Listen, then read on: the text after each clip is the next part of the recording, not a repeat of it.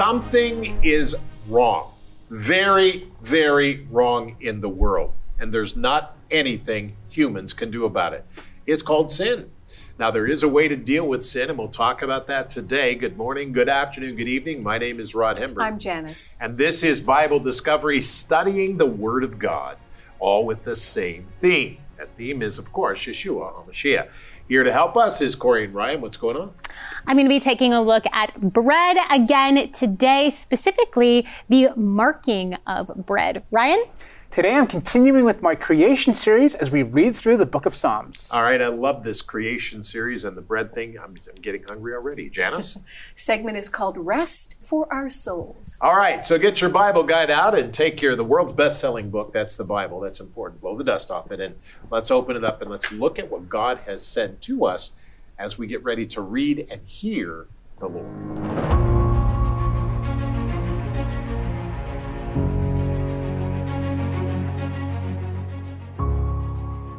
Psalm 38, verses 1 through 22. O Lord, do not rebuke me in your wrath, nor chasten me in your hot displeasure. For your arrows pierce me deeply, and your hand presses me down. There is no soundness in my flesh because of your anger, nor any health in my bones because of my sin. For my iniquities have gone over my head. Like a heavy burden, they are too heavy for me. My wounds are foul and festering because of my foolishness. I am troubled. I am bowed down greatly. I go mourning all the day long, for my loins are full of inflammation, and there is no soundness in my flesh. I am feeble and severely broken. I groan because of the turmoil of my heart. Lord, all my desire is before you, and my sighing is not hidden from you. My heart pants, my strength fails me. As for the light of my eyes, it also has gone from me. My loved ones and my friends stand aloof from my plague, and my relatives stand afar off. Those also who seek my life lay snares for me. Those who seek my hurt speak of destruction and plan deception all the day long. But I, like a deaf man, do not hear, and I am like a mute who does not open his mouth. Thus I am like a man who does not hear, and in whose mouth is no response. For in you, O Lord, I hope. You will hear, O Lord my God. For I said, hear me, lest they rejoice over me, lest when my foot slips, they exalt themselves against me. For I am ready to fall, and my sorrow is continually before me. For I will declare my iniquity. I will be in anguish over my sin. But my enemies are vigorous and they are strong, and those who hate me wrongfully have multiplied. Those also who render evil for good, they are my adversaries because I follow what is good. Do not forsake me, O Lord. O my God, be not far from me. Make haste to help me, O Lord, my salvation. Psalm 38, verses 1 through 22.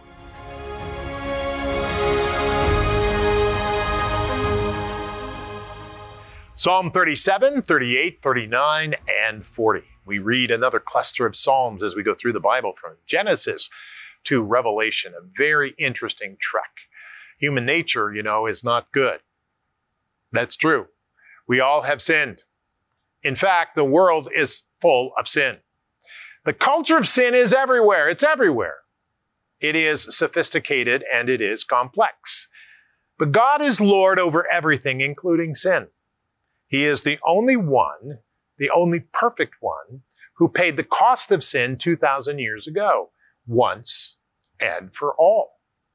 His death and resurrection gave humanity the opportunity to be forgiven and have eternal life with God.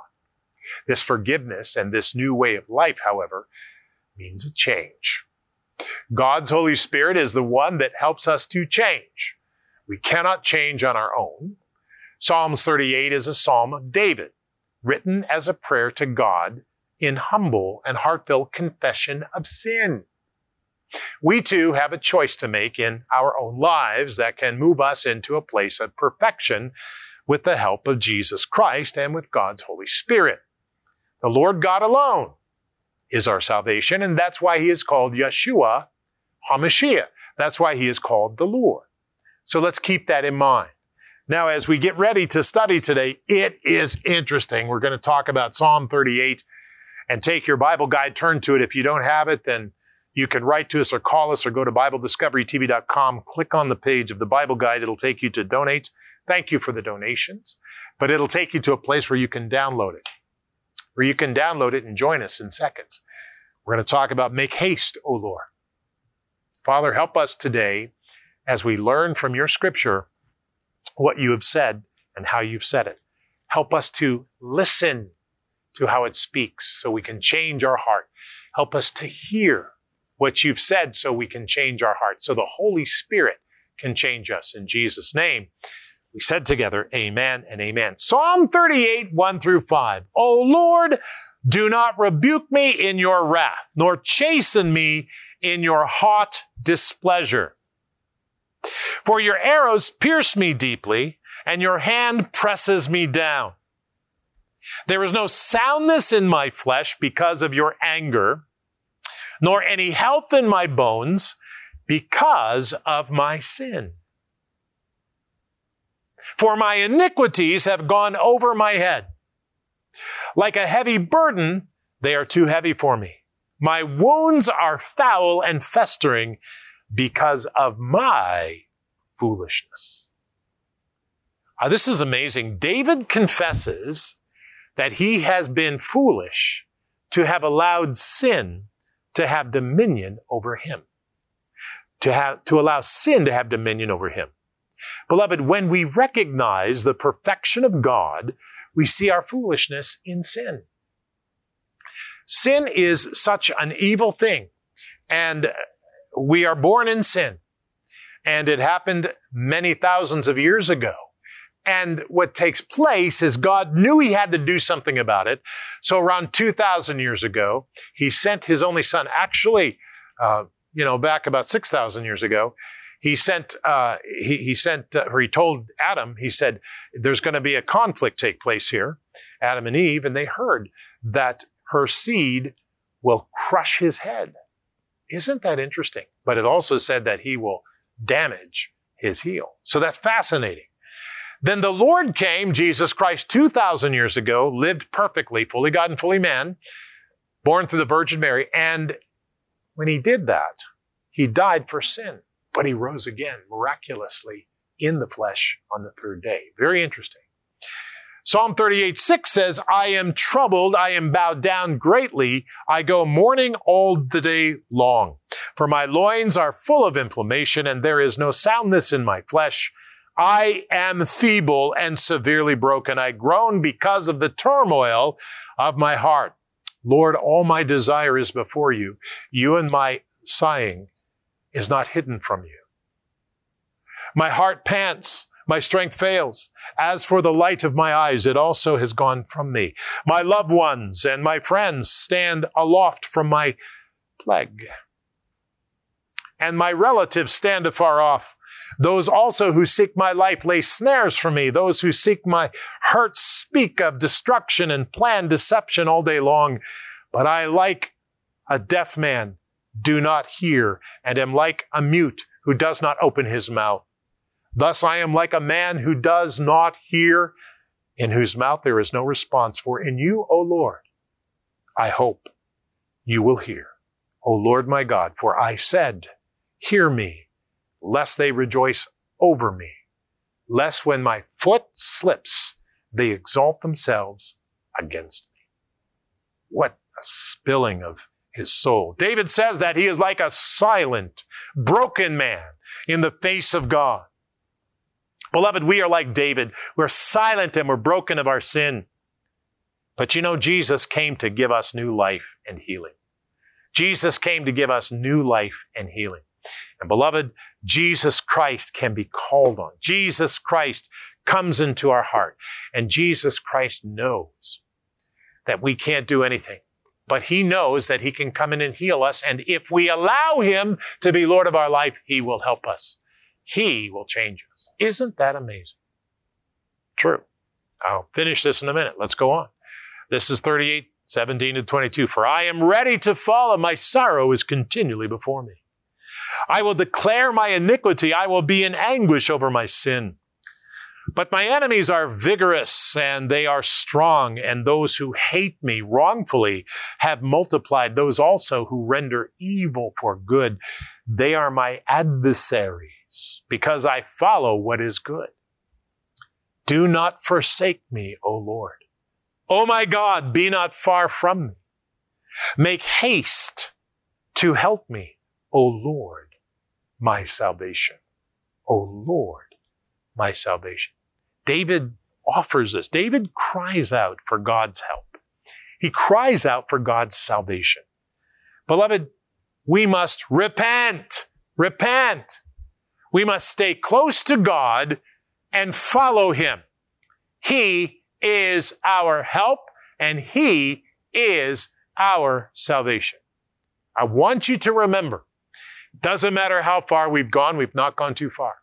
Doesn't matter how far we've fallen in, we are not too deep. Doesn't matter where we've been, God can reach us. We've never done too much where the Lord cannot forgive us of our sin, unless we choose not to follow Jesus Christ. And I don't make that choice. Don't make that choice, because God's coming back soon. And when God comes back, I want to tell you something. I want to be behind him. I don't want to be in front of him. He's going to come back and take us away. And then there's a whole new setup's being displayed. And after that setup, Revelation 19, he's coming to take us away. And I want to be behind him. I want you to be behind him as well. Whoever you are and wherever you are, come to know Jesus. Say, Jesus, I need to know you. Forgive me of my sin. Help me, Lord, today. Help me today. Be the Lord of my life. I just have had so many problems, Lord. Help me to follow you. In Jesus' name, amen. And what God will do, send his Holy Spirit, and suddenly you'll see things change. Very important.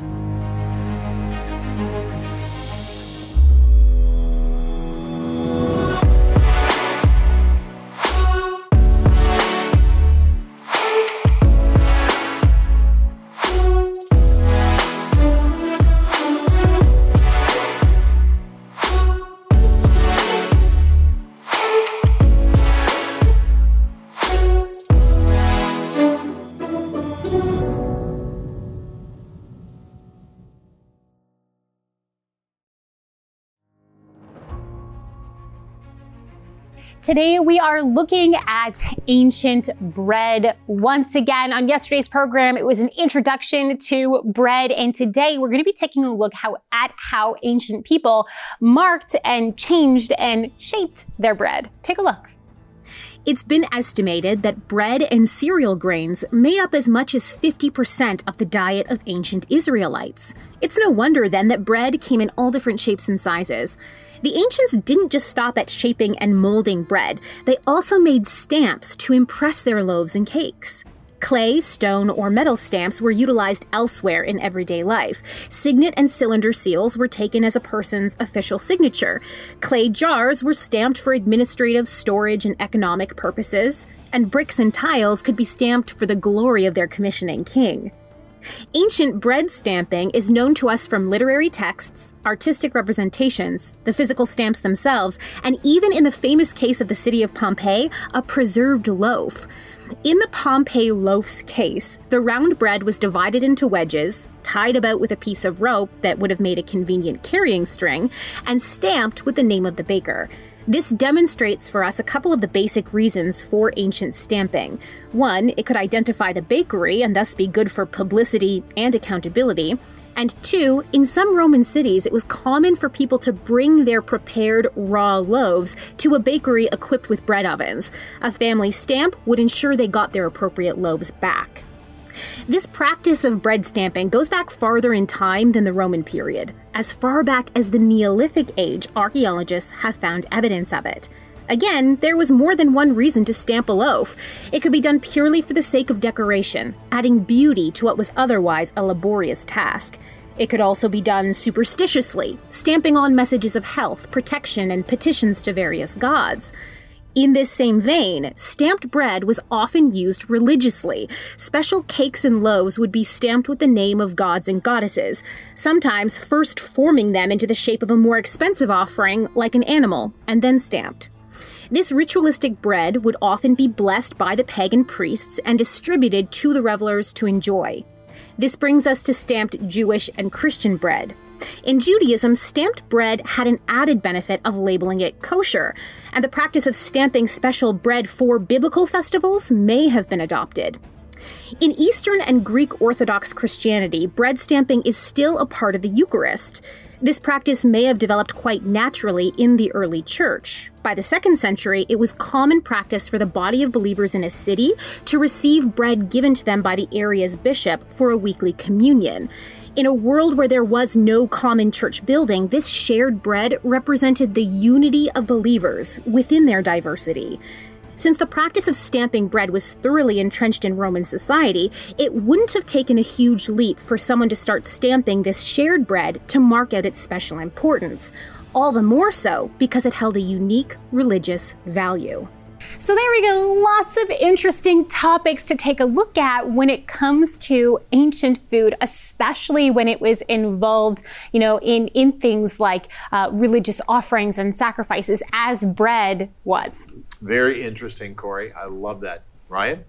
All right, well, today I'm continuing on in my creation series as we go through the book of Psalms. And my purpose in doing this really is to honor God as the creator. And today's report is especially relevant for me because it's springtime where I live and everything's starting to turn green again after a very, very long winter. And that's what I want to talk about today. Everywhere I look, it's green. That's why it may come as a surprise to learn that the green leaves of spring and summer are actually just a cover. The design that God put into something as simple as a leaf is really, really astounding. So let's take a close-up look at these amazing biological machines.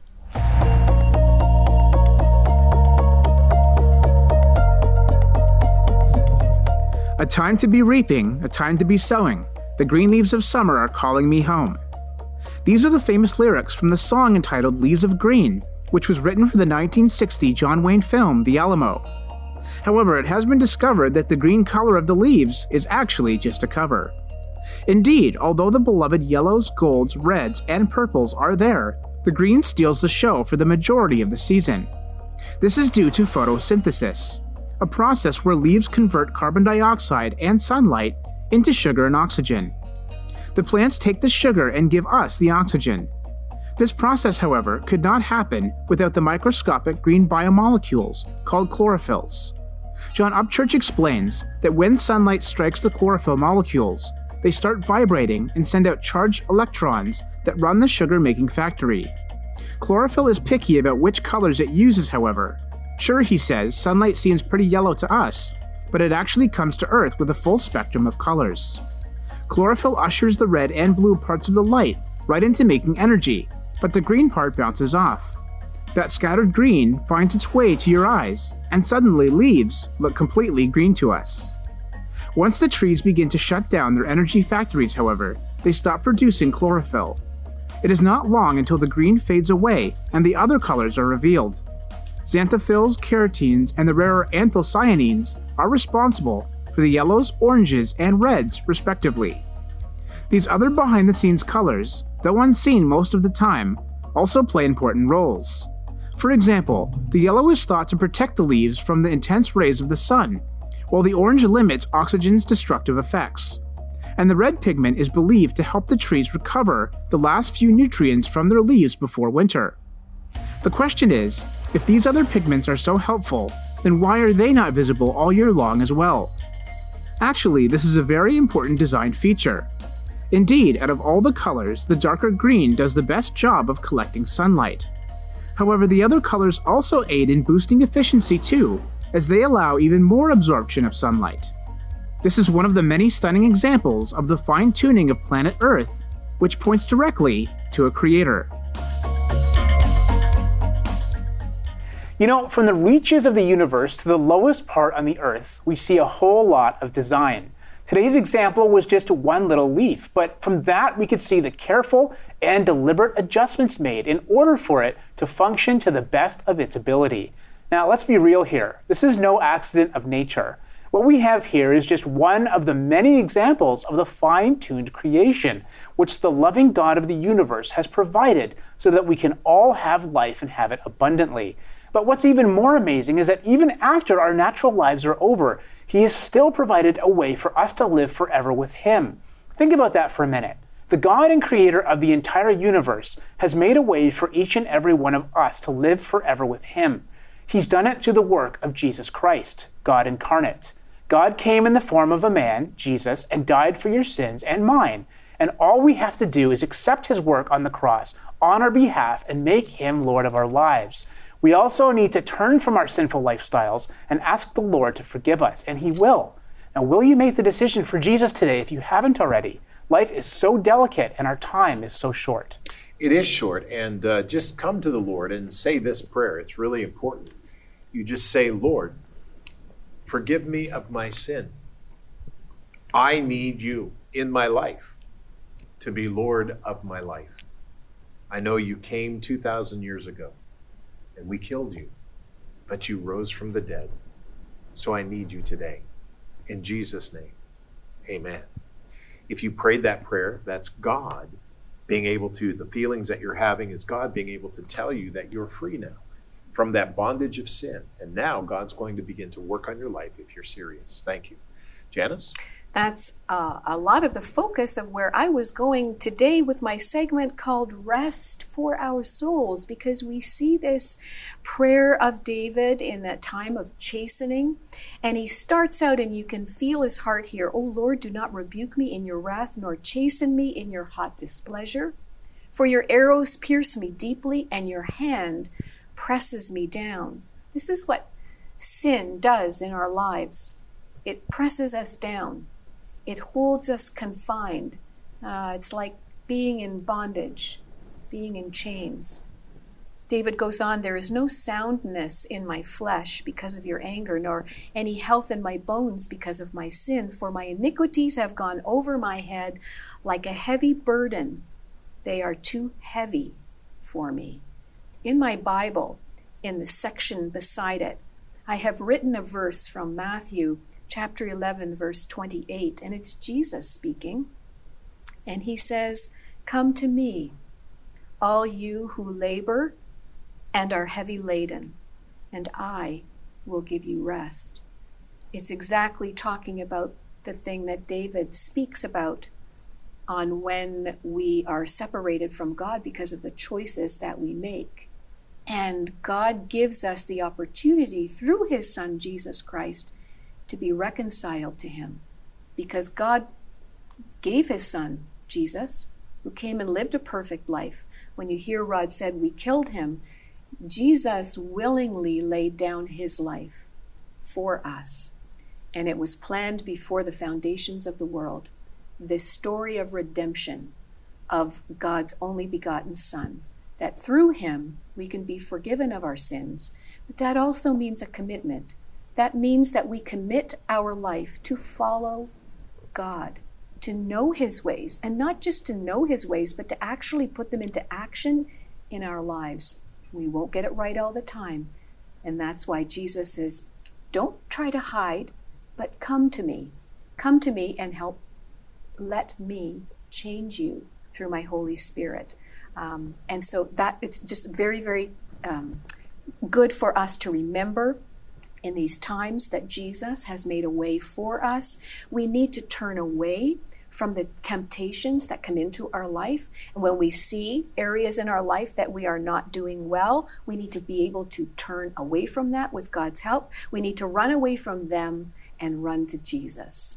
Run away from the temptations and turn ourselves and run towards Jesus, because that's where our help comes from.